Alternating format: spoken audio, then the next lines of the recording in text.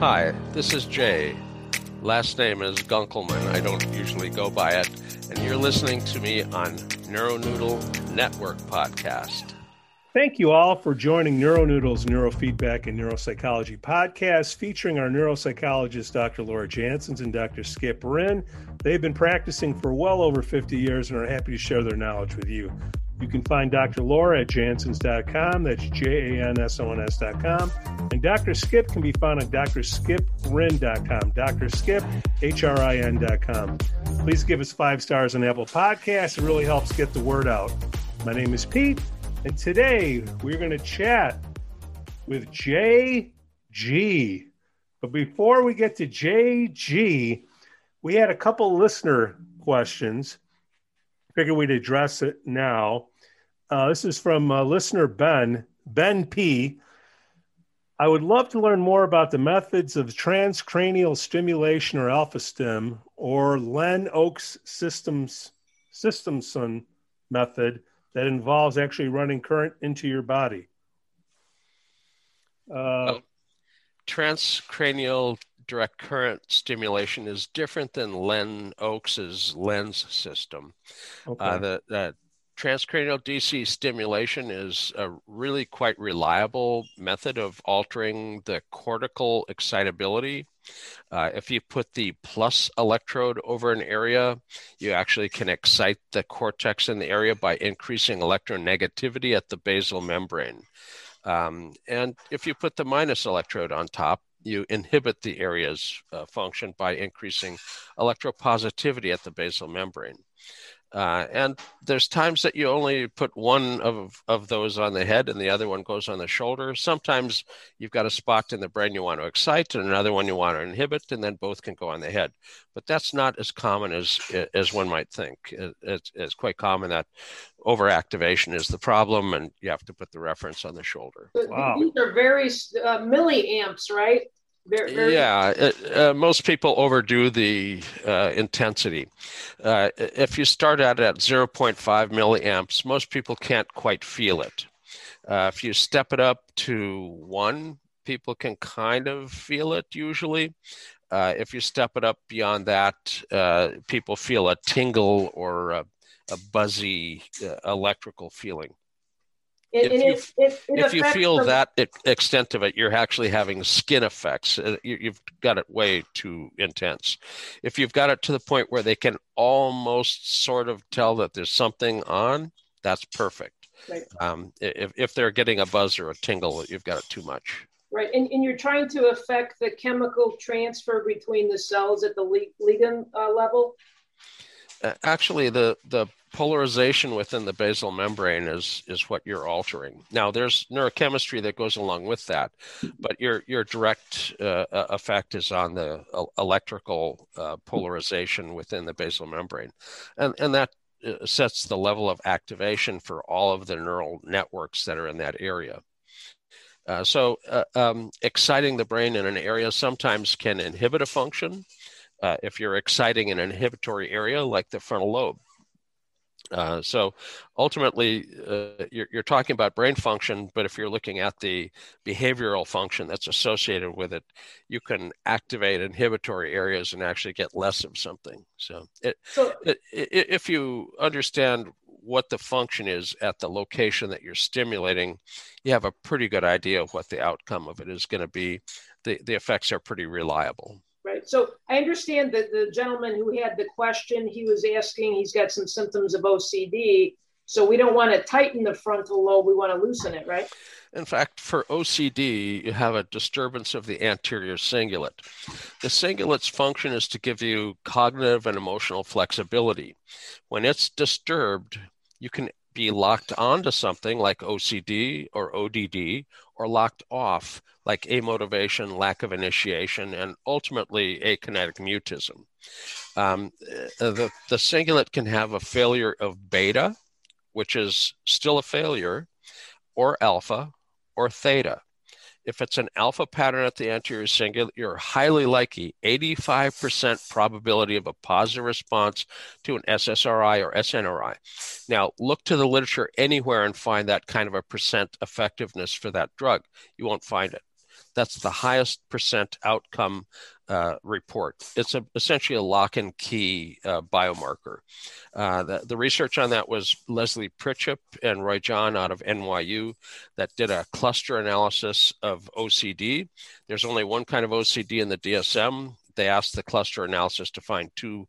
It found the alpha pattern, again, 85+% positive response to SSRI, and the slow pattern, which is a theta pattern, but sometimes slips into the delta band. It's a rhythmic slow wave. And that has a 15% response to an SSRI or SNRI. And you get a 35% placebo response. So 15% is essentially a non-responding group. And we found the beta spindle pattern as well. And unlike the theta pattern, which just doesn't respond, but they don't have a bad response, it's just a lack of response. It's a waste of time and money to take the med, but at least you don't end up having a bad outcome. If you have a beta spindle pattern and you give an SSRI or SNRI, they basically have a negative side effect of overarousal. Quite often a panic attack or a meltdown of some sort. Lennox system? Sure.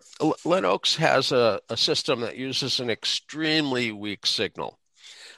So weak that the FDA basically said, it's so weak, you can't really have an effect, so go ahead and sell it.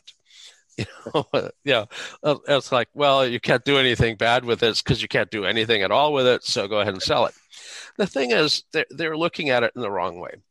If you're looking to have an effect on the brain and you're waiting to create an action potential with your stimulus, you're going to have a very strong stimulus, like a TMS pulse. That creates an action potential. I can make you wiggle your fingers, or wiggle your toes. But if you're dealing with a Lennox level system strength or pulse DMF, there are other weak signals that were permitted by the FDA. It's a different approach. Let's say we create a bell, a gigantic bell, and it's got a big clangor. The clangor can whack the bell, and it's like creating an action. It will ring the bell. And the other way is I can have a little tiny padded mallet. And if I whap the bell, it doesn't really make any sound. But if I tap the bell at the right frequency, the bell will eventually ring. And a very weak signal with proper timing can influence a network. And you can't necessarily expect it to generate an action potential, but you can potentiate function with it. And again, it has to be timed properly to end up activating a network. So the second part of Ben's question was, we addressed the OCD. He says, I'd really like to hear how neurofeedback helps people or case studies deal with and work through emotional-based problems. Can neuro help someone develop capacity for emotional connection, for example? Okay. Emotional connectivity basically has a few underlying networks within the brain. The mirror neuron system is basically able to have, if you see something in the outside world that you relate to, you mimic or mirror it. And if you're mirroring affect, you end up learning affect. So the mirror neuron system has to work for you to end up developing empathy and social connections. Now, the mirror neuron on the left develops language. Ma, ma, ma, pa, pa, pa, da, da, da. You mimic your mom or your dad as they're making the sounds. And eventually you realize, oh, mama and papa, or da, da, those are different people. So the mimicking or mirroring is a frontocentral loop.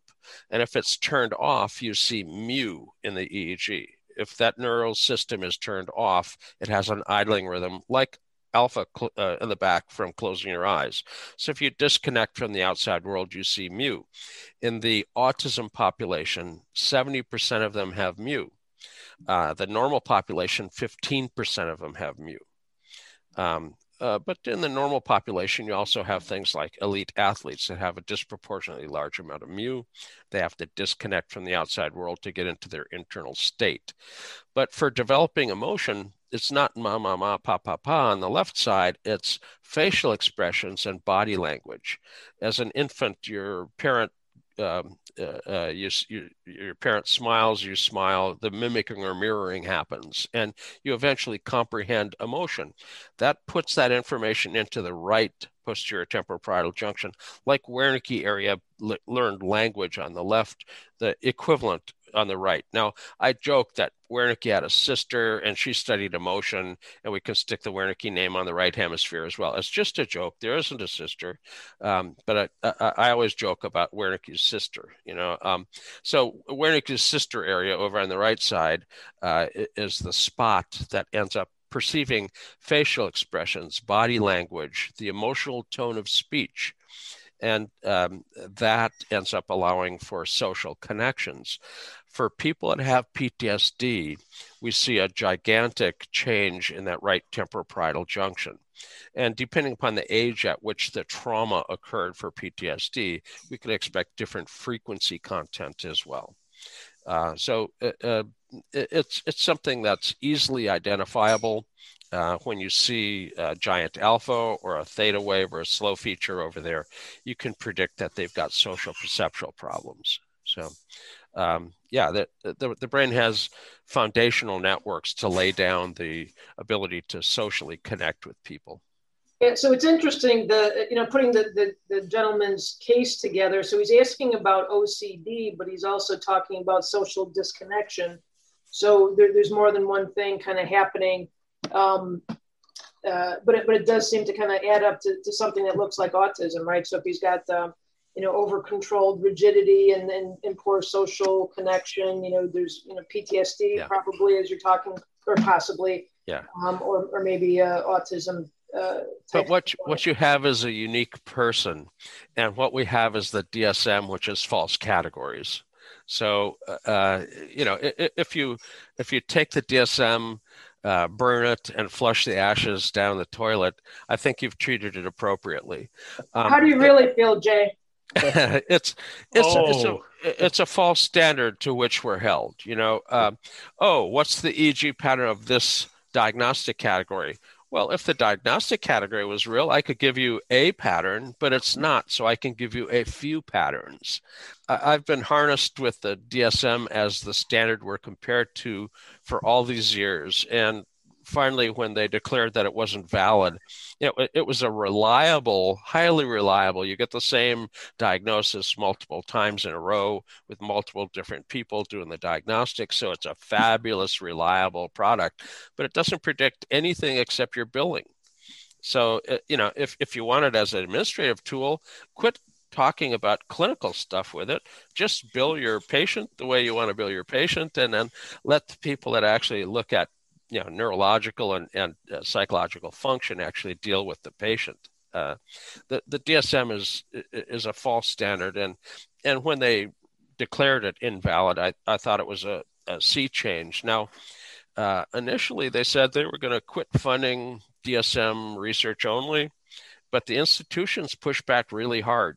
If you're funded for the last 25 years at a university for studying XYZ disorder, whatever it might be, and then suddenly you had to do biological biomarkers and phenotypes and genotypes and stuff, and you're not oriented to that, your funding just disappeared. So there's a lot of institutional pushback that people cling to the DSM still, invalid as it is. It's a reliable thing for them to hang on to, and there's a lot of pushback. But ultimately, biomarkers, genotype, phenotype material is where things are moving. And search domain criteria. Yeah, exactly. 2015, as soon as they said they wanted research domain criteria studies, we cranked out one on beta spindles in the EEG, and not any DSM category, but just looking at all the people that had beta spindles, what was it associated with?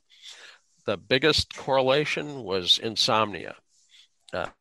Beta spindles at CZ is a wakefulness drive. And if you have a wakefulness drive, you're going to have trouble falling asleep and staying asleep. And there's a good counterbalance to that. The sleep spindle is something that counters the wakefulness drive. If you don't have a well-developed sleep spindle, as you start to fall asleep, you get to stage 2. You get a vertex sharp wave, which is the body's response to a stimulus, and then the sleep spindle keeps you stable, or you're going to wake up with it if you don't have a good sleep spindle. If you have beta spindles, they're not a sleep spindle. You're going to pop back awake on your way to sleep so you don't fall asleep well. And then during your sleep, you're going to pop up to stage 2 at some point, and you're going to pop back awake. SMR, the sensory motor rhythm that Barry Sturman discovered all those years ago in cats, is exactly the same signal generator, frequencies, everything is a sleep spindle. Same thing, different state. SMR when you're awake, sleep spindle when you're asleep. Now, when you're asleep, the projection pathway has a little bit more option available to it. You can see it a little further front, but when you're awake, it's pretty well restricted to the sensory motor strip, which is obviously why Barry ended up calling it the sensory motor rhythm. There's a lot of confusion between mu and SMR in some people's mind, but they're totally different. Your sleep spindle is well developed when you're a year old. It doesn't need to mature up to speed like alpha does. And mu is related to alpha. It has to mature up to speed. Not at all the same rhythm, not at all the same locations or generators. And again, there's a lot of confusion between those two, and there really shouldn't be. Well, Ben, we answered your questions, and oh man, Jay Gunkelman just comes in and knocks them out of the park. 1, 2, 3, bam. Jay, how did you first get exposed to neurofeedback? You've got this long history. I'm a spoiled kid of a well-to-do family, and I went to the University of North Dakota pre-med program, with advanced placement because of testing. They thought I was smart or something, tests, yeah, you can't believe a damn thing you see in a test. So 3 years pre-med, I was accepted in med school, but in 1969, I didn't really think I wanted to be a doctor. So I told my dad, Dad, I'm not going to go to medical school. And he said, "Oh, go to Europe, sow your wild oats, and you'll come back with your head screwed on straight, and you go to med school." So I said, "Well, let me get this straight. You're going to give me a credit card, and I'm going to go to Europe for about a year and play around, and then I'll come back. Is that what you're proposing? Hey, hand me the credit card. I'll be gone in a flash." So I goofed around in Europe for a long period of time. I saw the U.S. land on the moon from a small dance bar in the middle of a small town in Germany. It was a fabulous year. Met some great friends in Europe. Came back and still didn't want to be a doctor. I switched schools to North Dakota State University from Grand Forks, UND, to NDSU in Fargo. And I was interested in psychology and philosophy. And the psychology, with a medical school sort of a background, I thought physiological psych looked pretty interesting. And that was in the early days, just when biofeedback and neurofeedback wasn't a term then. It was EEG biofeedback still then. All of that was kind of a brand new applied psychophysiology thing. And applied psychophysiology was interesting to me. My professor told people in the overly crowded classroom as we were about to start a new semester, look to your left, look to your right. Tomorrow they won't be here. The first 2 weeks we're going to learn brain anatomy.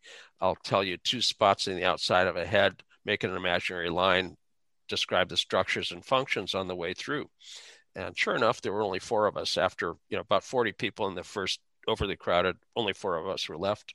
My lab partner at the state hospital, he and I wrote a grant together. We're in that class. Physiological psych made great sense given the strong science background. And talking psychology, I wasn't that impressed with it, but neuroanatomy, neurophysiology, feedback, all that made really great sense. We wrote a grant. I had not graduated.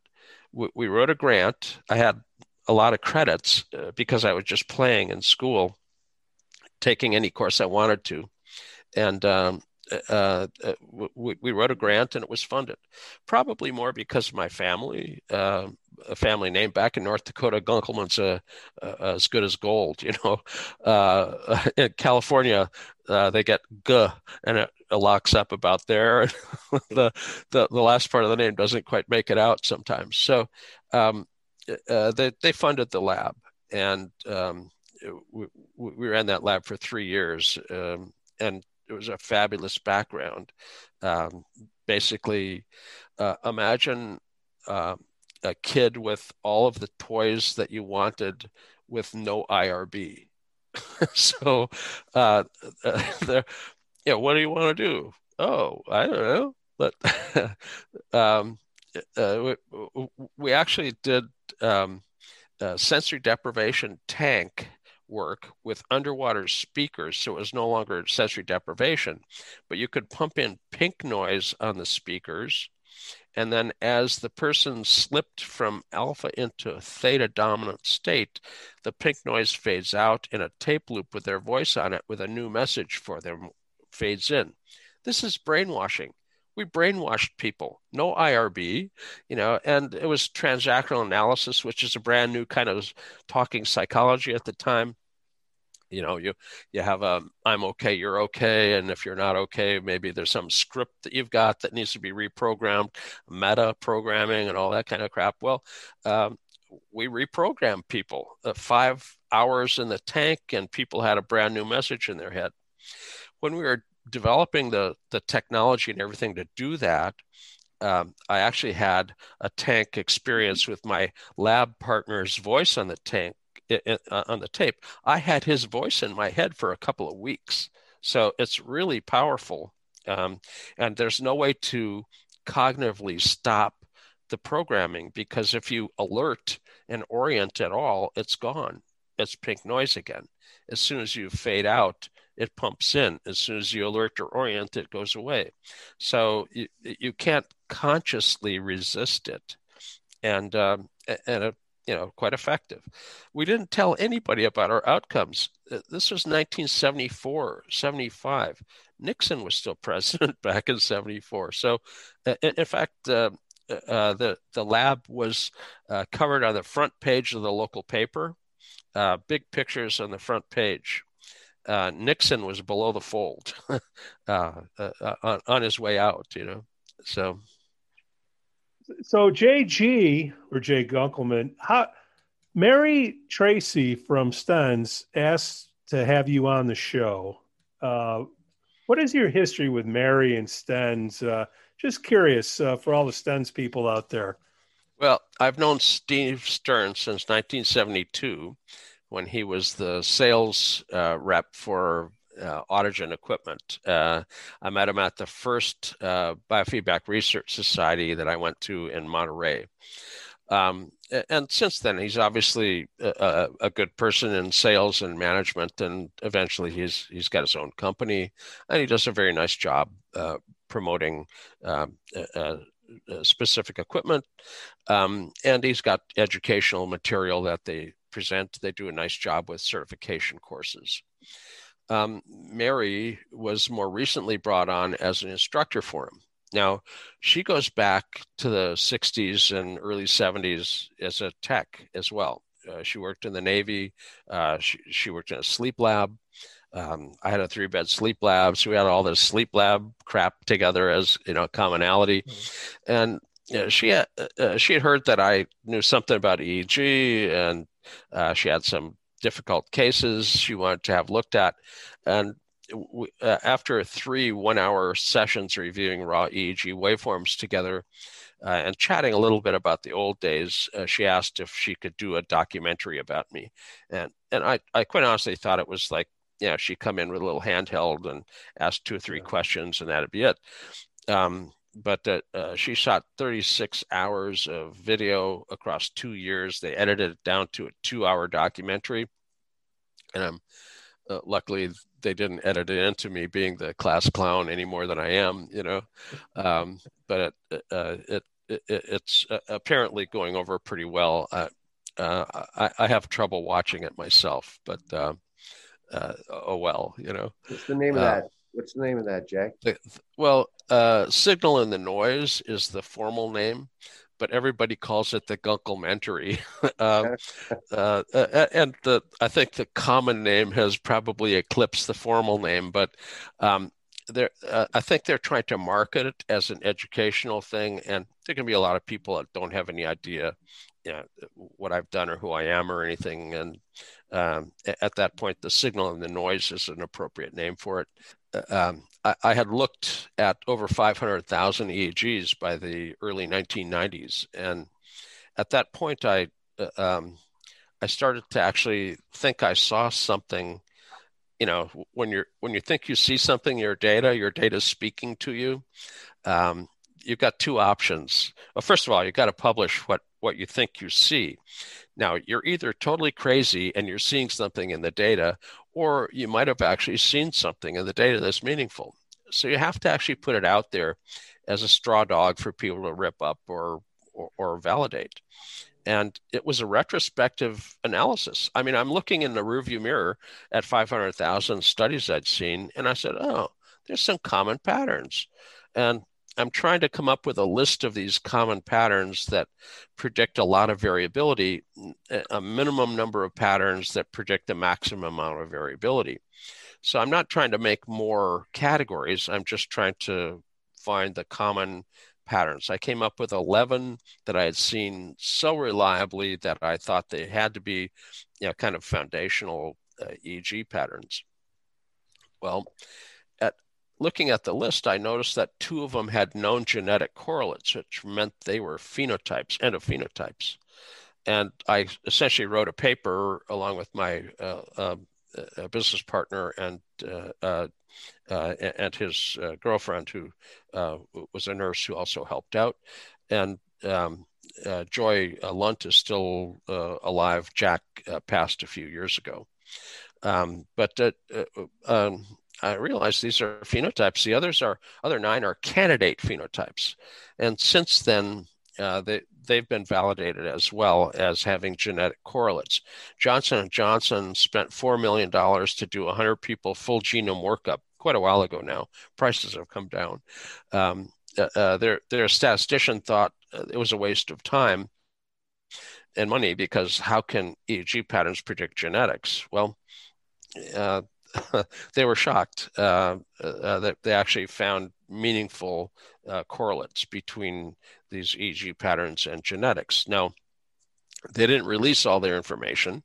Like many drug companies, they hold their research outcomes quite tightly and don't basically release that information. So they've identified the other 9 with detail.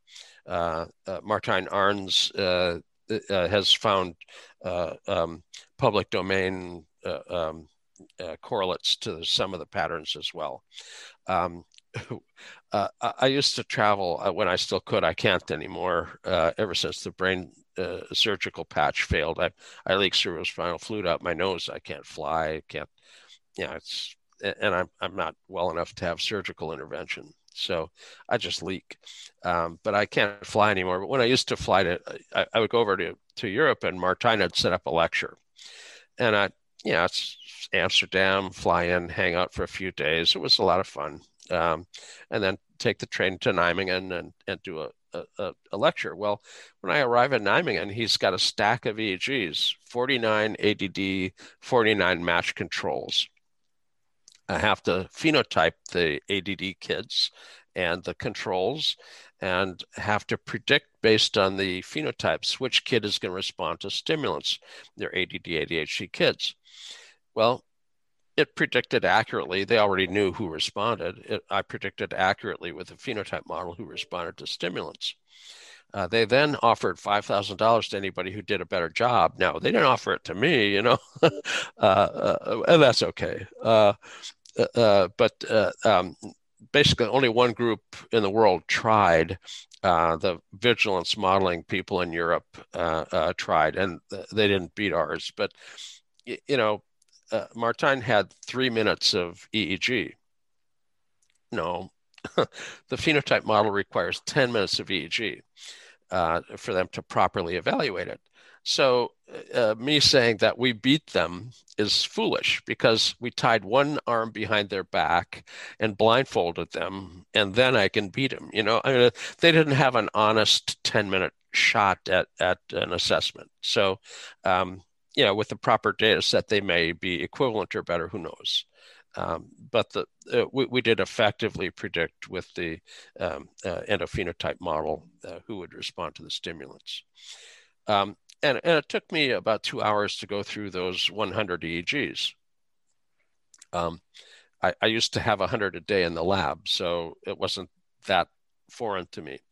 The next time I showed up a few months later for another lecture, he had 126 depressives, 126 match controls.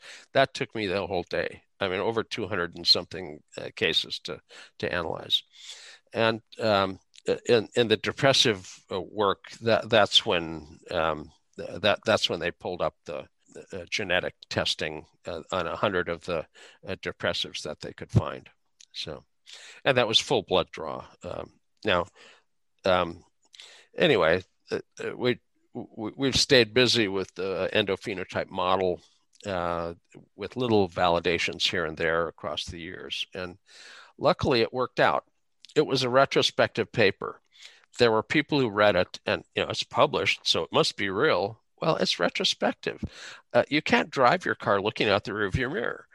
If you do, you're going to run off a cliff somewhere, probably. So I was really a little afraid when we published it that people would just run with it, and some people did. Luckily, it turned out well. I mean, it could have just as easily, a retrospective paper, it could have been just a nut looking and thinking he saw something, So I'm really quite happy that I didn't have a whole bunch of lemmings going off a cliff. I know you're going to hold back on your answer, Jay, but I'll ask you anyway. So, what you just said there, about the phenotypes and predicting medication efficacy, I mean, that's a pretty phenomenal observation. And so my question is, we're neuropsychologists and neurofeedback practitioners here, and we have other clinicians who listen. We have other, people who are interested in the field, and we also have patients and parents of children who come to see us, et cetera.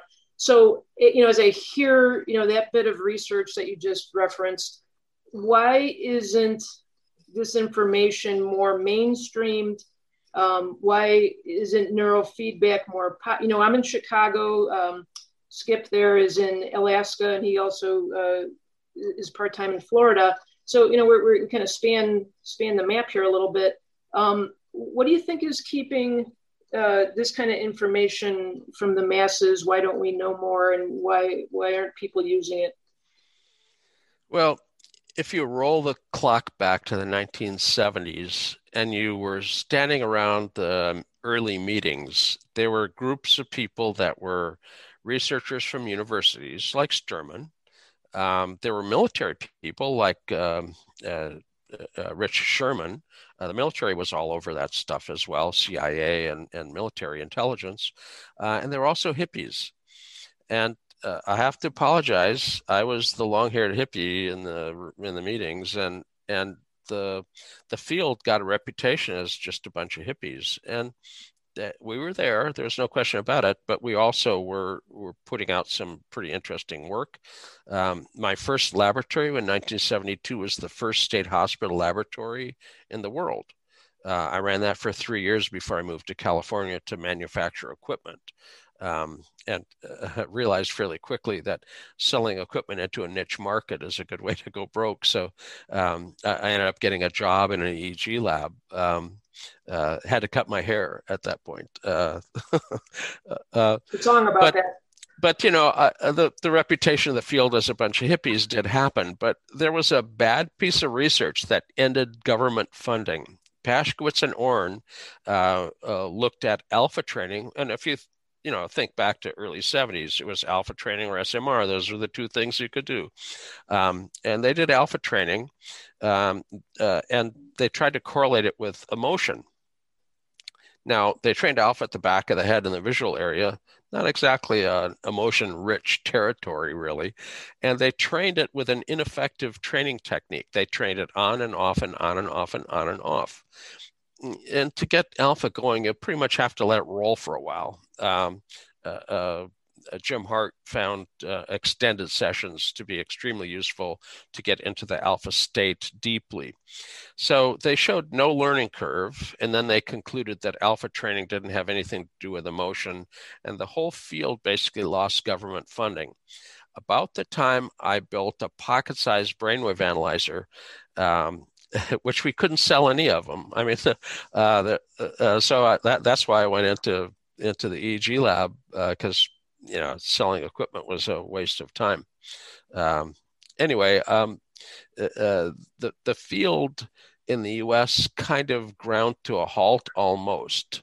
Sterman had Lubar in his lab. There were a few people that kind of spun off of Kamiya or Lubar's stuff, but it was very rudimentary, not well established in academia, and luckily sputtered along through the late 70s, early 80s to the late 80s, and started to pick up effective outcomes clinically, drove the field's funding. Basically, no government funding, just out-of-pocket funding. And if you look at it now, it's actually internationally doing extremely well. In the United States, if you ask physicians who aren't familiar with it, they'll still give you, it's a bunch of hippies. And again, I have to apologize for that. But, internationally, major academic institutions do neurofeedback research and studies. Salzburg, Austria, Clemish's lab, the consciousness and sleep lab, have done validation studies on SMR and insomnia. Graz, Austria, Gert Furcheller's lab has replicated that. You go to South Korea, the government there funded a 10-year project to come up with a normative database, not just of EEG and ERPs, but also of genetics and diet and everything. The international field, if you're standing in the United States, you don't see the active development of the field internationally. But you can go to international universities and be a respected researcher doing neurofeedback research. Until very recently, you could kill your career by asking to do a neurofeedback research project. So, we're escaping the stereotypical "it's a bunch of hippies" thing slowly because of international success. Is there anything we can do to? I guess that's our point here. Why we have the podcast is to get it more people friendly. Anything that you would suggest people we could do as a field to? Well, it's entering academic teaching at this point. But let's say today, all the academics started to teach neurofeedback at a high level, and students could come out of the university with that knowledge. Well, how long is it going to take to penetrate practice? Well, you come out as a junior partner somewhere. You can't do anything unless it's in the protocol that's developed in the practice, and you can't bring in anything new until you're established. So it'd be 5 to 10 years before it would actually hit the streets in a major way. I've been in the field almost 50 years now, and you think about it, I've had this nasty headwind the entire time, but I don't mind. I mean, I'm bullheaded enough. I grew up in Fargo. If you want something done, you just do it yourself. There's nobody else to do it. And I've been perseverative in this area for a long, long time. But I find really solid neuroscience here. I've got really high-level friends that are neurosurgeons and neurologists and epileptologists, and we don't have any difficulty talking about neurofeedback and brain function and neuroanatomy and neurophysiology stuff. I mean, I think it's extremely well accepted at a scientific level at high levels at this point. It's going to take time to penetrate down to Earth from high level academics down to not everybody teaching at a university is at the high level of neurofeedback, so it's going to take a long time. That's okay. Hey, what about insurance? When is insurance going to start paying its way? Insurance's business is to deny coverage. Until we get away from the insurance market, there'll always be an anchor that's dragging behind the boat. I'm self-insured still. Imagine a brain tumor. Who's going to insure you after you've had a brain tumor? And my medications are extremely expensive, but that none of them are on the formulary for Medicare. So I'm basically I haven't even opted in on Medicare. I have a POLST EMT DNR on myself, physician order for life-sustaining technology, emergency medical tech, do not resuscitate. The medical alert here, they see that, they go to your wallet and they see a big red page telling them to leave you the hell alone. So I'm fine with the outcome, no matter what way it goes, whenever it happens. And I have near-death experiences commonly for the last 28 years. I have a near-death experience rate. So, and the Grim Reaper and I are old friends. I see him, I wave over here, So, I'm not. I hear you, Jay. I'm not in the insurance market, and I don't think that they're our friends, and I don't think that their intention is to cover anything new. They'll fight tooth and nail the entire way. In Washington State, the parents of autistics sued for parity, the equivalent treatment in medicine, and they won. But you think you win. It's a battle. The war of insurance is still ongoing. So the insurance companies basically said, okay, if we have to spend $500,000 a year on treatment for autistic kids, you have to get your kid diagnosed at a center of excellence. Your family doctor can't be the one to say you're autistic. And I can understand to a certain extent why they were a little concerned, because there are a lot of genetic disorders that are kind of lumped in with autism, and that probably a slightly different entity. But autism is also a cluster of different entities. It's not a single unitary thing. It's a DSM cluster, and the DSM itself is a cluster or something, So I'm happy to see people break down these categories into smaller subsets, but I don't expect insurance to be jumping to the front and saying, "Oh, please, here, take our money." They'll resist that as long as they can. I've seen some things that you've done on YouTube, different talks that you've had on gamma, and you just mentioned NDEs. And so I know gamma at levels is correlated with consciousness and all kinds of interesting things. So certainly if you want, lay the groundwork for that. But my question more is, recently it seems like MIT is, for one, is looking at gamma treatments for things like Alzheimer's. And so I'm wondering how that connection works. And I know that's kind of a giant blanket of a question. Well, consciousness is an interesting topic, and we can predict conscious, unconscious based on the EEG really reliably. In fact, there's an FDA-registered device called the Bispectral Index, the BIS index, that they use for same-day surgeries. And what they're looking at, their secret formula inside their little box, is they're correlating 0.38 hertz, which is infralow frequency generated by glia, and 38 hertz, gamma generated by neural networks. When glia and neural networks interact, you're conscious. Huh. Consciousness is an interaction between glia and neural networks. If you don't have glia interacting with the neural networks, you are not conscious. Anything that alters consciousness alters either gamma or infralow frequency or both. So psilocybin, ayahuasca, salvia divinorum, all of these things that alter consciousness, you can actually predict when you look at the EEG whether the consciousness is altered or not at that point.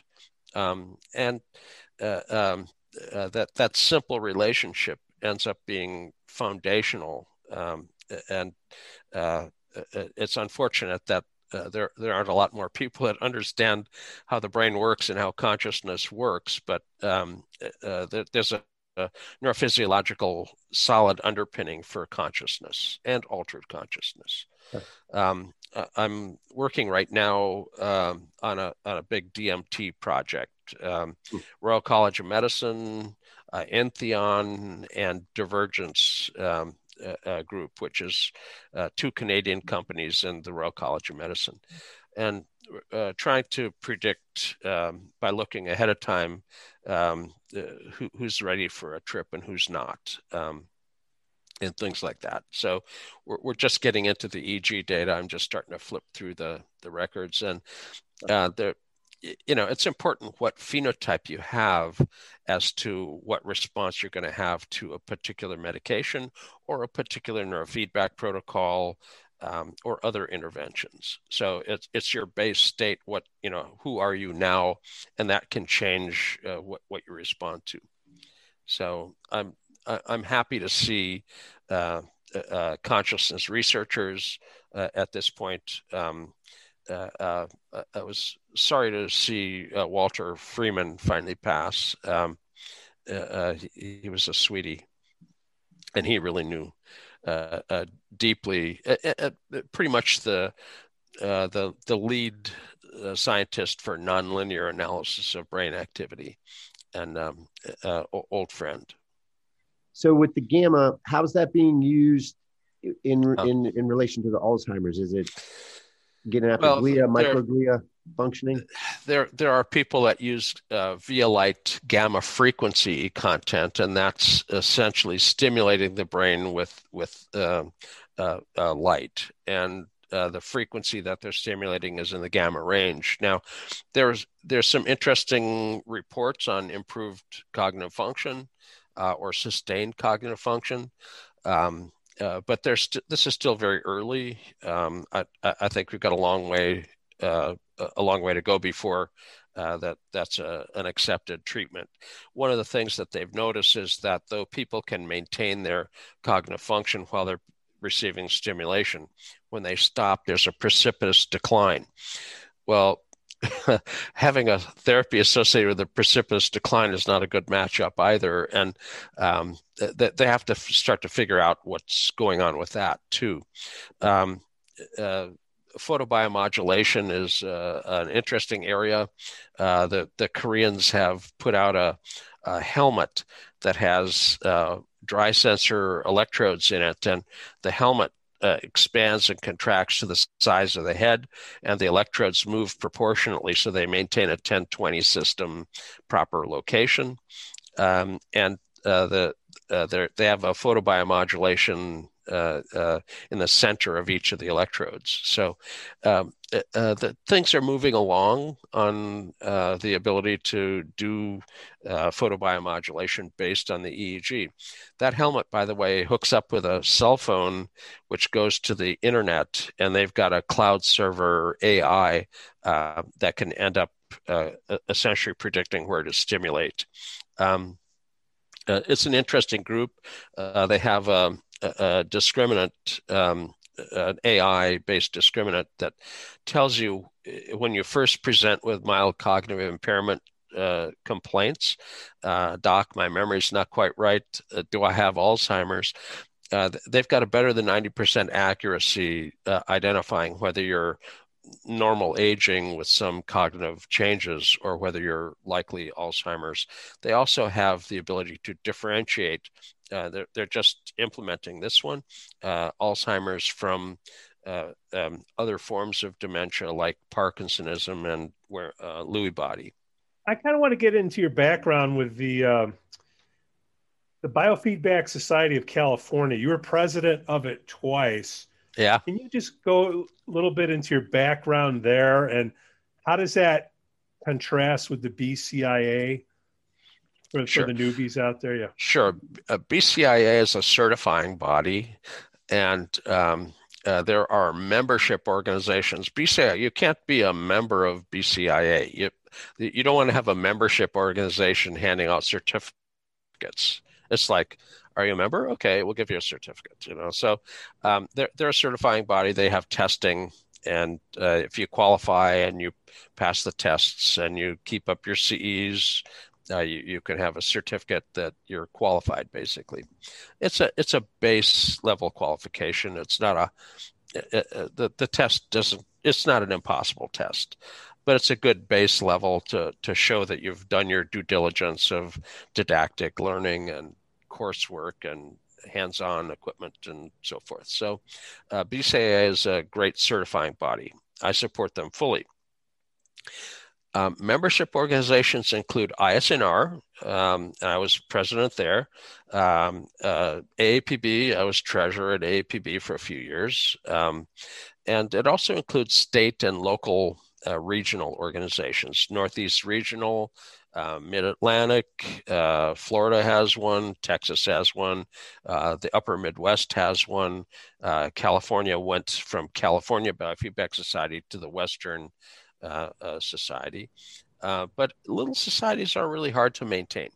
It's got to have somebody running it, and there's no money to run it, So they're notoriously on the edge of failing on an ongoing basis. I've seen them almost failing for over 40 years. So they sputter along, and somebody has to step up and grab the reins and run it for a while. And my last time I was elected president, I have diabetes insipidus because of no pituitary, so I had to get out and pee. So I left the room. I came back. They elected me president and adjourned the meeting. So you don't want to turn your back on those kind of groups. All the societies end up kind of moving along. They have a parent umbrella underneath AAPB or ISNR assisting. But the local regional groups are borderline organizations. Now, they put on really good meetings. The California Society had national quality meetings, but no budget. So it was always, did we make enough money at the meeting to be able to put down a down payment on a hotel for next year, So it was always marginal. I always auction off my beard, and I auctioned off my beard to the California Society for $2,000 at one point as a fundraiser. Over the years, I've raised $17,000 getting shaved. What kind of group is this anyway?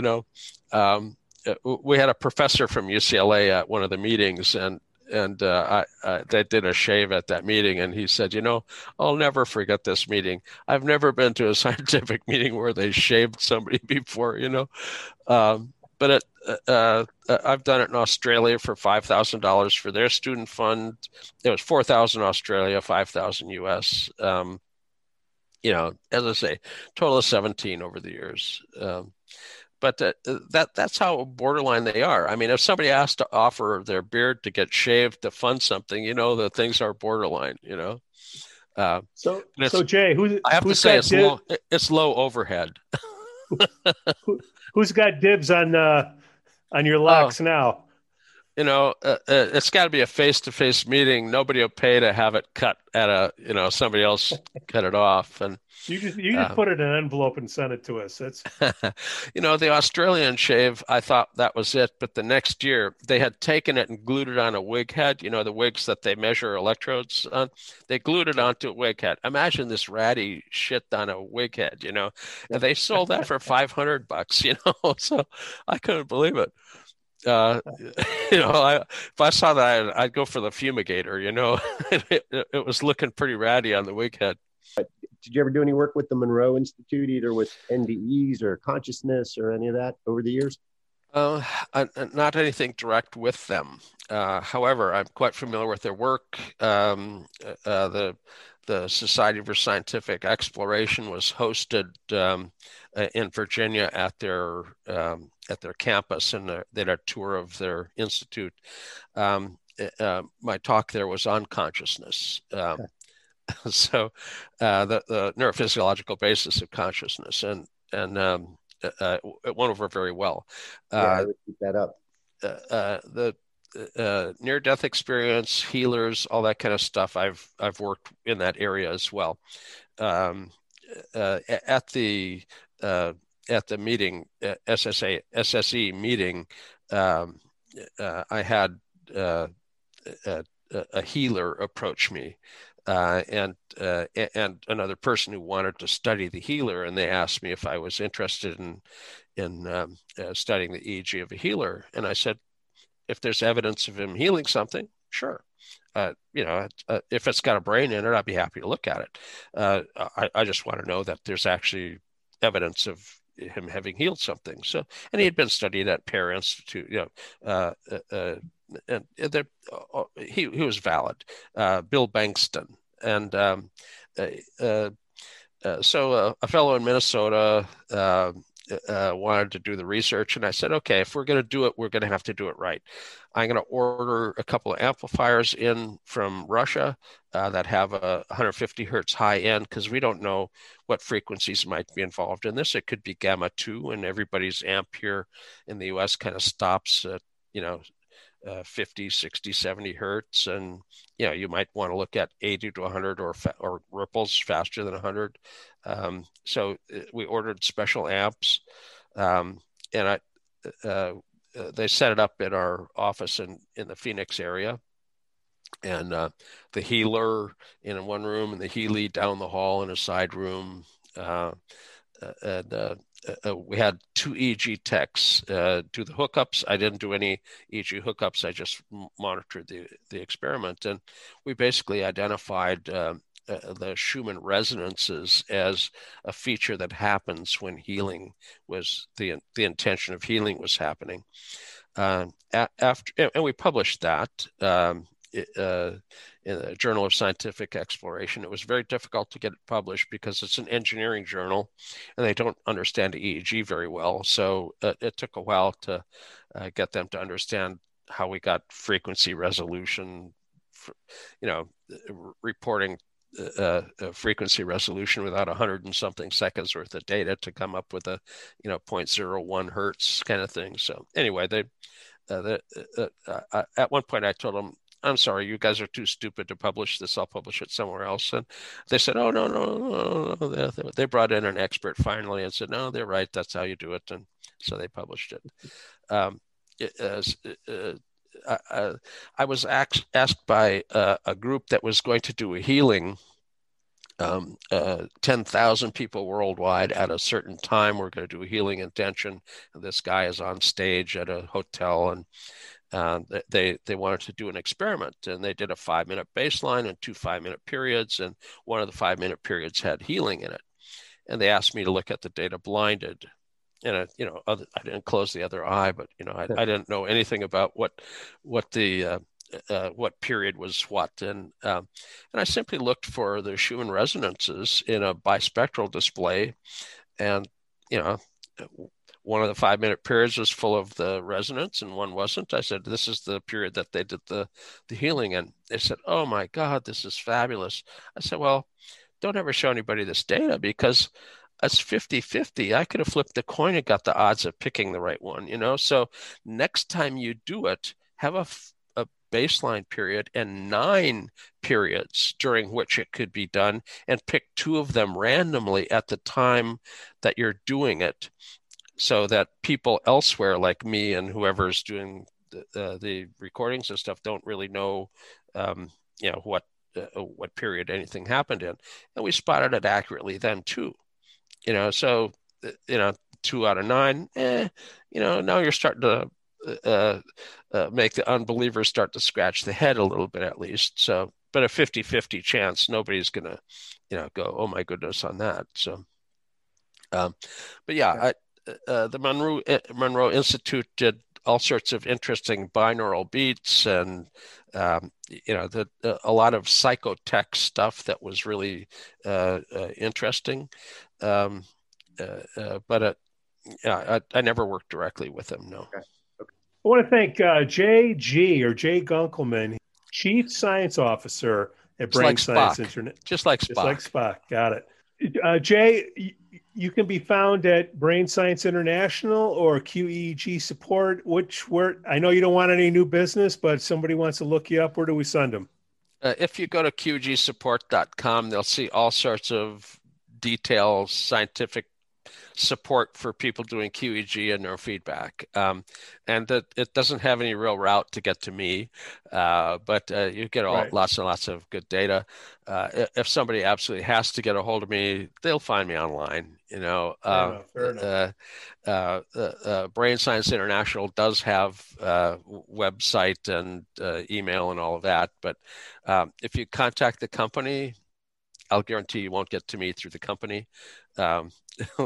Anybody who refers a call straight through to me would be fired on the spot. So, remind me not to call. So, thanks for the invite. It's been fun.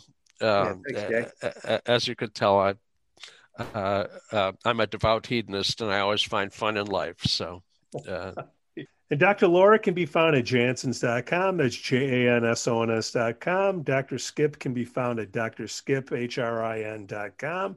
Ideas for a topic, please email me, pete@neuronoodle.com. Please give us 5 stars on Apple Podcasts. Smash that like button on Facebook, Instagram, and please follow us on Twitter. Thank you again, Jay. Cue the music. Thanks, Jay. Great. Thank you. She said, we got to have you on. I'm like, all right, Mary. Because I asked for her to come on, and Mary Tracy, and then she says, well, you got to get Jay on. I'm like, okay. Well, she started going over some EEGs with me quite a long time ago now. And after the 3rd session together, we she's an old tech too, and we started to talk about the old days and how far things have come and how things have changed, and I'm kind of reading the person's psychological presentation from the EEG, which is not anything that anybody who's done EEG historically thought was possible even. And my sessions with her, I get the EEG with no history. Give me a second here. My dog wants to get on my lap here. Oh, nice pup. 75 pounds of lap dog here. Oh, yeah. He's an oversized Vizsla.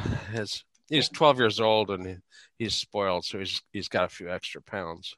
Totally understand. So, but so do I. So what the hell? So. But as she saw what was possible, she decided to do the video documentary, and she asked me if I'd sit for the documentary, and I sure, I'll sit for you to do some. I thought she'd come in with a little handheld video camera and ask a couple of questions, and that'd be it, But it took two years, 36 hours of videos. They had an entire crew that took over the house, people with their clapboards to, take 1, take 2, all that kind of stuff. So I was kind of blown away by the end product. I didn't see the end product until it was actually shown.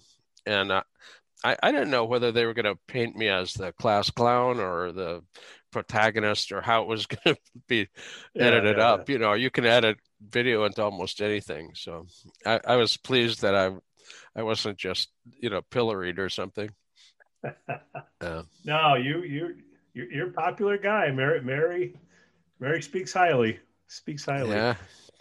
Jay, my sister, Dr. Laura Jansen, is on here.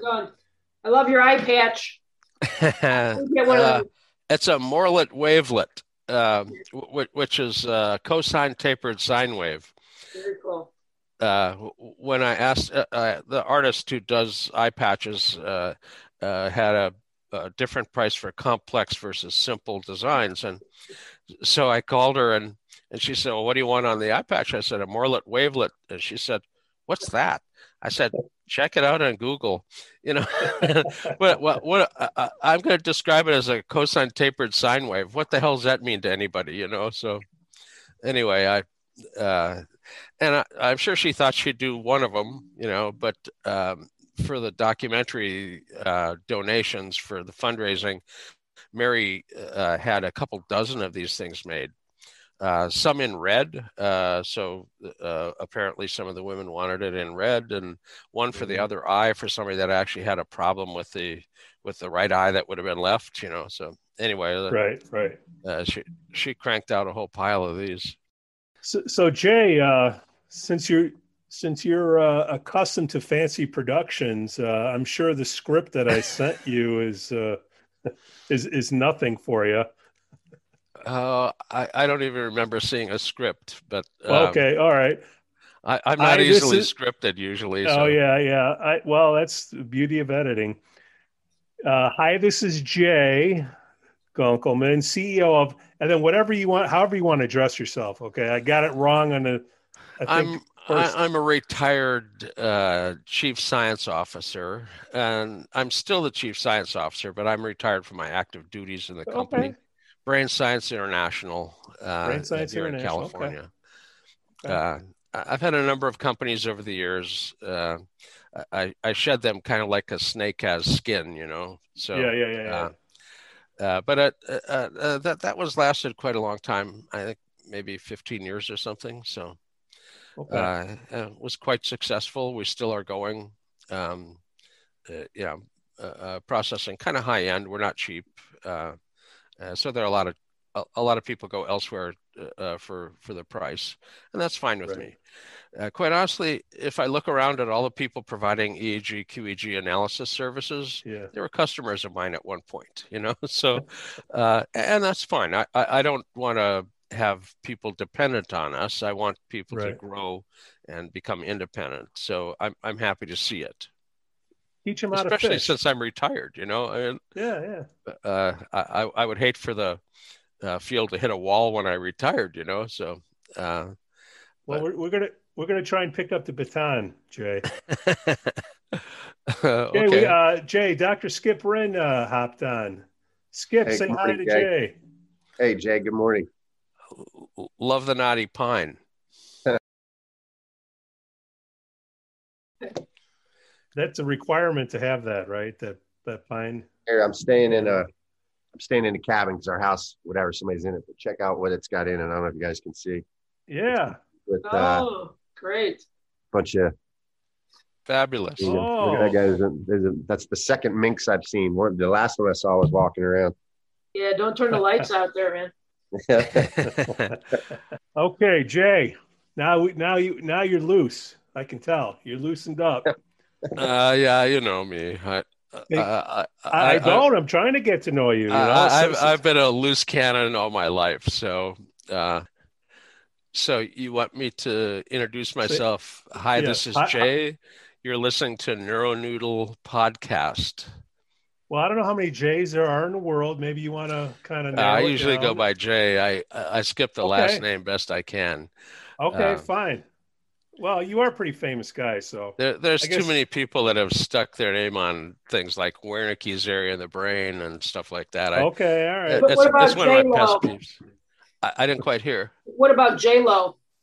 Yeah, J-Lo. There you go. Well, but I've been called worse too. So. All right. JG. Well, today's a historic day for the podcast, at least from what I can see. First day of Google first page neurofeedback podcast, and 2 out of the 3 recommended podcasts are ours, guys. So, golf clap. Hey, made the big page. Big page. Okay. If Steve Stern can do this, you can do this, Jay. Yeah. You know Steve? I know Steve. Okay. I met him in 1972 at when we first started Biofeedback Research Society meeting. He was a salesperson for Autogen equipment at the time. So it's hard to talk to that guy without taking out your credit card, isn't it? Well, that's if you're head of sales in 1972 and you're still in the business all these years later, you got to be pretty good at selling something, you know. So, is that your MRI and the blanket behind you? Those are MRIs. It's a very nice quilt that was made for me. It's got neurological stuff on both sides. Cool. This is, I think, actually kind of intended as the back side of it. The other side has all the little patches put together and stuff. But need to mark it closed. Yeah, and I can't imagine where you find all the material. You know, the chemical structure of serotonin, all the letters of the Greek alphabet for the EEG. You know, where do you find these things? You know, so